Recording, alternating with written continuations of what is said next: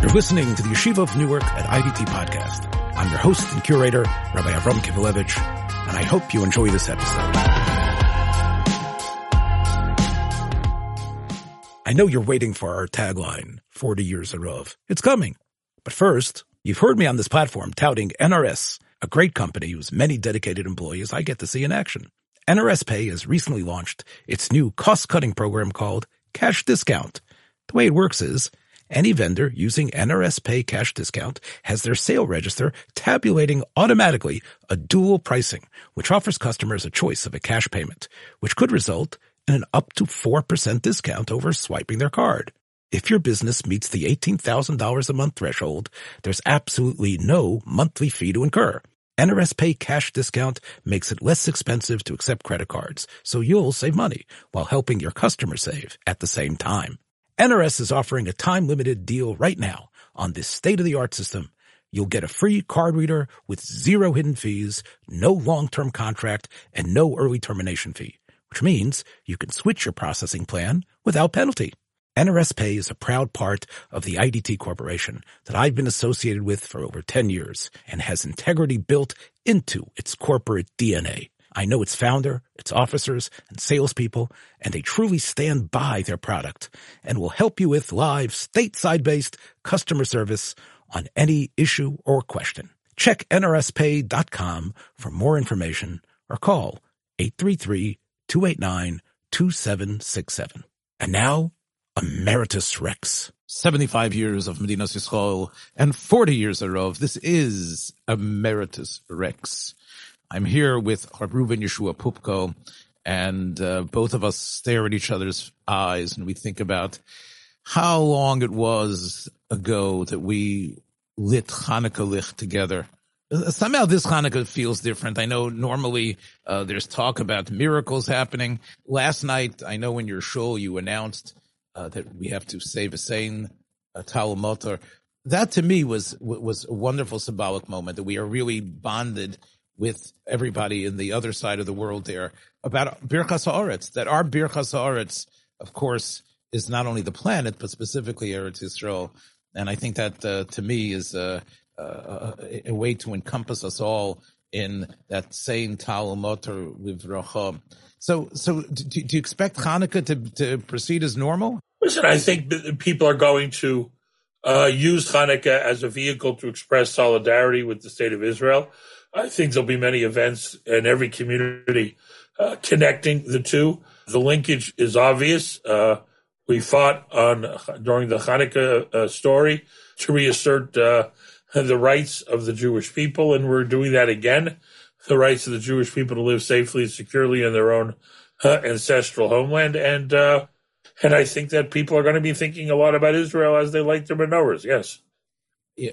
I can't resist just to insert the other element that Hanukkah ushered in, not only the right to practice religion and without oppression, but also the ability to establish an independent country that was being run not by satraps and others, but actually a Malchus Yisrael. Now, again, run by the Kohanim or not, there's probably going to be, again, discussions as well about what sort of Malchus emerges after hostilities end. There's no question that according to, common sense and public polling, the luster is off the Likud, to put it mildly. And while they won 32 seats in the last election, polls put them now at garnering at best 18 seats. Not only that, the religious Zionist party, which you and I remember from our youth as being radically different from what it is today, and they're not even crossing the threshold to get into Knesset at this point. And they've been a significant part of most Israeli governments since 1948, and they have certainly been rejected, at least as the polls demonstrate, by their natural constituency. Anyone associated with the debacle of October 7th is tarnished. There's no question that the more information that comes out sheds a very negative light on the decision-making of the last number of years. You and I both saw the New York Times report from last week that there was an intercepted document that laid out plans that mirrored eerily exactly what happened on October 7th. Again, it was reported in some other outlets as well. I thought it was going to be the hottest story for a number of days because it seems that somewhat, I guess, a lower level intelligence officer wrote that this is very disturbing. She gave it over to her superiors and said, what should we do with this? And it laid out how the walls would be breached. It talked, Eve, I think, about the paragliders. It talked about so much of what we saw Nebuch on October 7th. And her superiors said, well, this is just aspirational. We don't necessarily have to worry about that. And this was something that was in Israeli hands a year before the attack. So, yeah, so it sounds to me, I mean, that you're right. There might be the sense, who are we going to replace Netanyahu and Likud with? But I think there's going to be if this becomes a dynamite aspect, it's really going to explode in a lot of people's faces. What? You knew? There have been a lot of reports about warnings being disregarded. You mentioned one very important one, maybe the most important one, where the operational document of Hamas was actually in Israeli hands, and it was ignored. Then you have the warnings from the young women who are in charge of surveillance on the border, who reported a series of unusual movements over a significant period of time on the other side that seemed to be training exercises for exactly what happened on October the 7th, the storming of a kibbutz. What you and I don't know, and what none of our listeners really know, is how to judge this kind of reporting, meaning maybe there were 1,000 other reports that the intelligence services got that ended up being, of questionable value. It's hard to know. So when you hear reporting like this, it's important to embrace a little bit of humility. Oh my God, there's a report that said they're going to do exactly this. Well, maybe there were 99 other reports that either said something different or over the years had said, had warned about terrible things happening that never came to fruition. So you and I sitting in our offices, you look at one report, oh my God, why did this change the world? We don't know how many reports they get. However, casting humility aside for a moment, the number of reports of missed warnings or ignored warnings does seem to build a compelling case against the military leadership, the leadership of Netanyahu himself, and certainly the military intelligence, the Rosh Amman. It seems to me there are serious oversights on security. And then there's another report this week how, again, it had been reported earlier, but it was more concrete this time, about battalions being moved from Gaza to the West Bank just prior to October the 7th. I have to say that to me, there are two stories of October 7th. Story number one is the barbaric cruelty and, I hate to say, the skill of Hamas. And having that kind of coordinated attack, taking out the remote sensors and the machine guns, knowing everything. They had detailed maps, detailed plans. They knew where everything was, and they had remarkable intelligence. That's story number one. Story number two is the late but quite effective response of Israelis, police, civil security units, and the army in fact, in stopping it from getting worse, because the plans of Hamas were to do much more damage and to even get to the West Bank and provoke an uprising. And let's remember, 1,000 or 1,500 Hamas fighters were killed that day. Somebody was doing something right. In that regard, most of the credit goes to simple Israeli civilians standing up and doing their incredible job of saving lives and defending the country. Those tales of heroism are important to highlight, but as we are talking about Allah Chanukah reinstating a government, you're right. The executive could say, you don't know how hard this job is. We have so many different reports. We have to weigh them. But eventually the buck stops here, as Harry Truman said. And it would seem, can we erase the blackboard? Who's going to come in there now and run things? Right, so here's what we do know. What we do know is Danny Danon is making noises of challenging Bibi for the leadership of Likud. Barkat, the former mayor of Jerusalem, is talking about challenging Bibi. You could have a vote in the Knesset which allows Likud to stay in power but gets rid of Bibi. And that's what people don't realize. It's not a binary choice between the government staying or the government leaving. There could be a scenario under which 10 members of Knesset cross the aisle, 10 members of Likud, and join the opposition in voting non-confidence in Bibi. And then the Likud will have an opportunity to choose a new leader who will continue as prime minister. What Likudniks understand is if the government collapses and they go to election, Likud could be in the political wilderness for a significant amount of time. And if they have an opportunity to continue in government till the end of the mandate with a new prime minister, you could imagine them being able to politically resurrect themselves. In other words, hang the blame on Bibi, get rid of Bibi, and move on. But I'm saying the heads of security.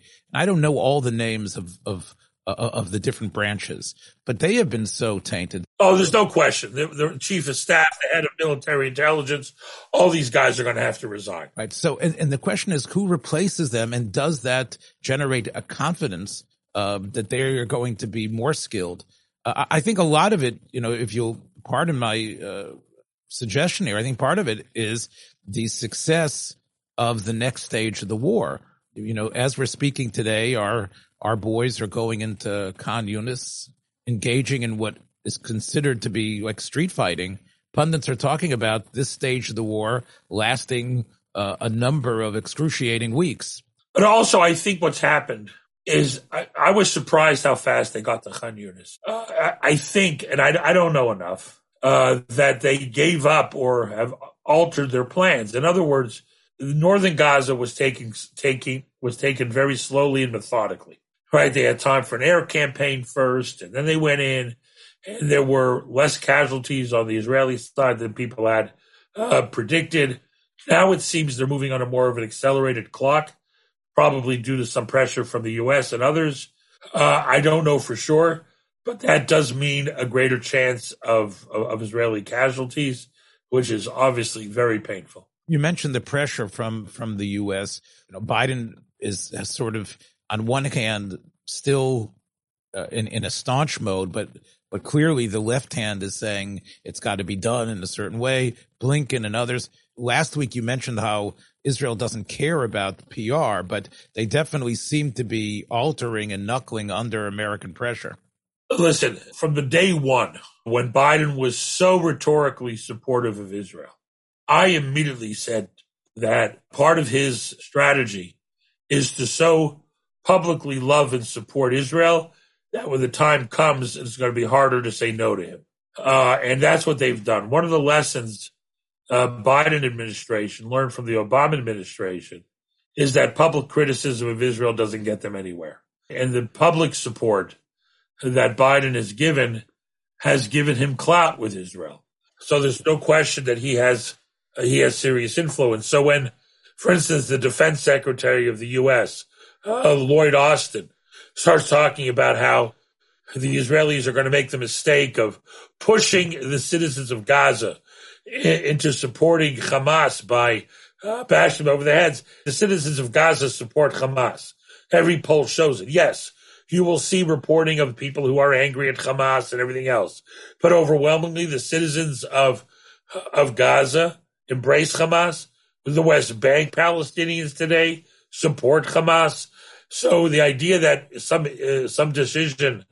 military decision by Israel is going to trigger greater support for Hamas, I don't think is a concern.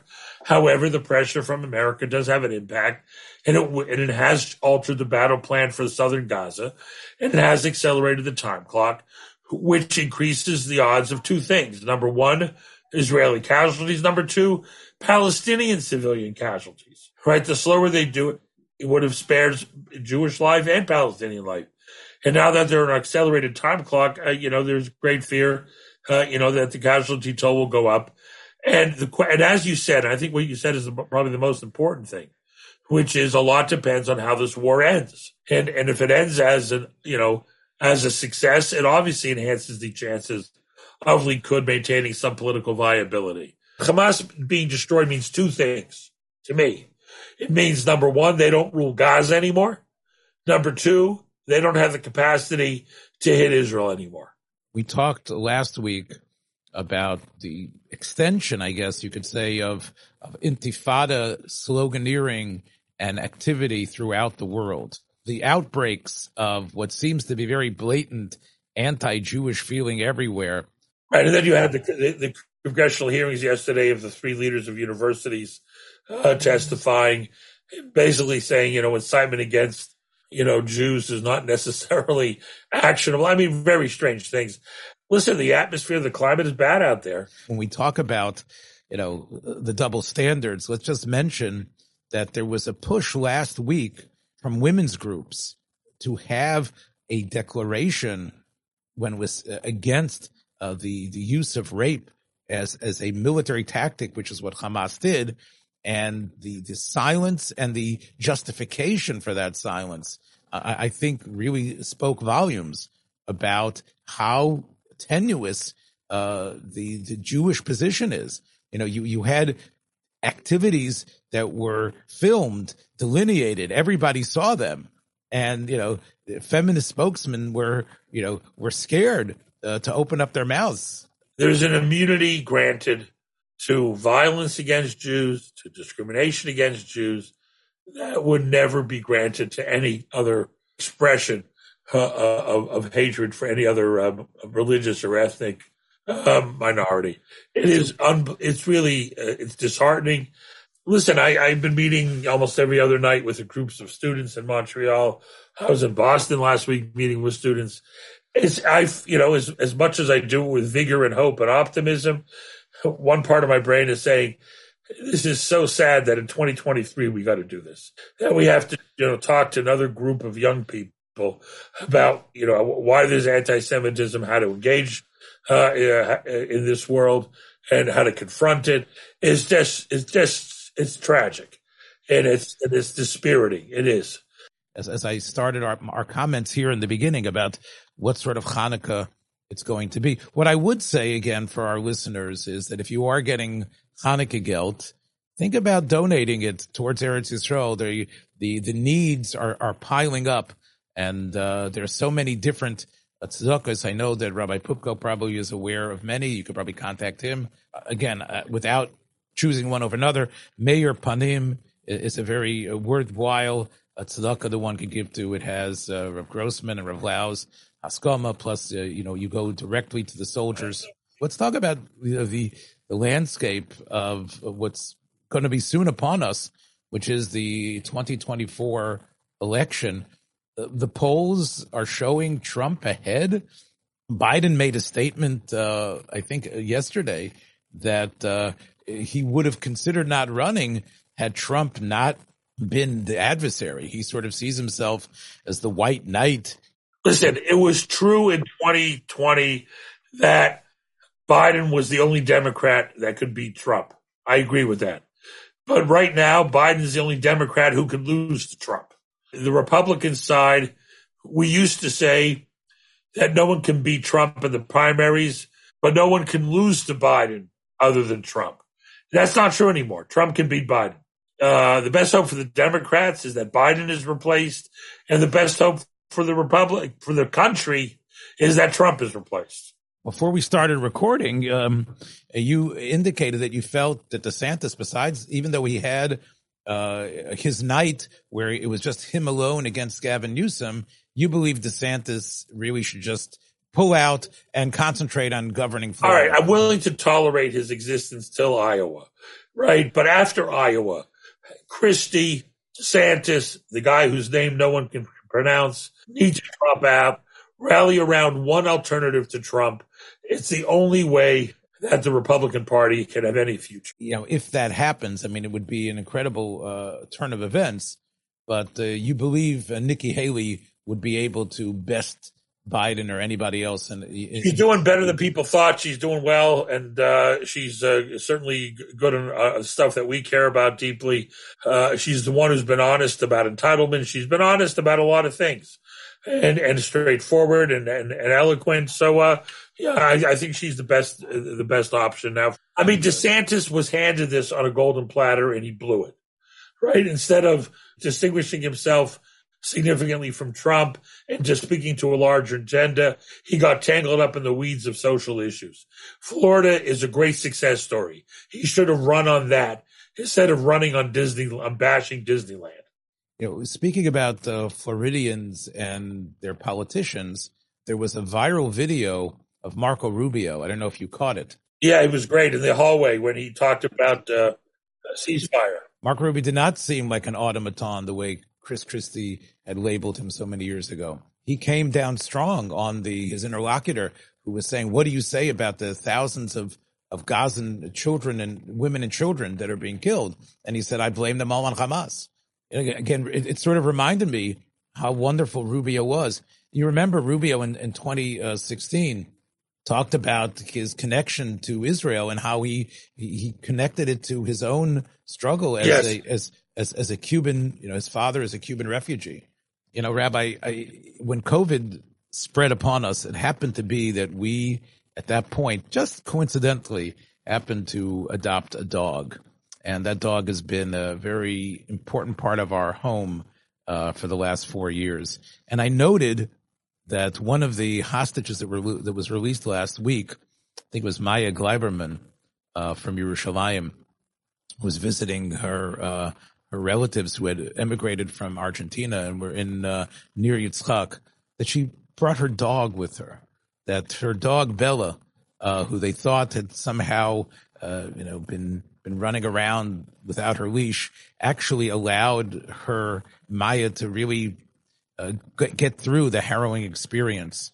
Was Hamas doing that as a PR, you know, letting her keep the dog in order that when they released her, they could show how humane they were?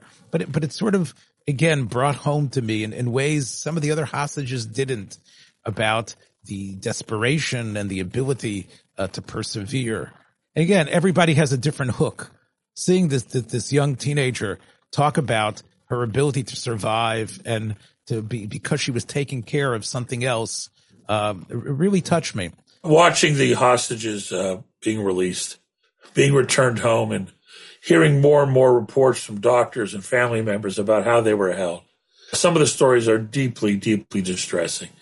The kids are clearly traumatized. Reports of children being told Israel doesn't exist anymore, no one cares about them.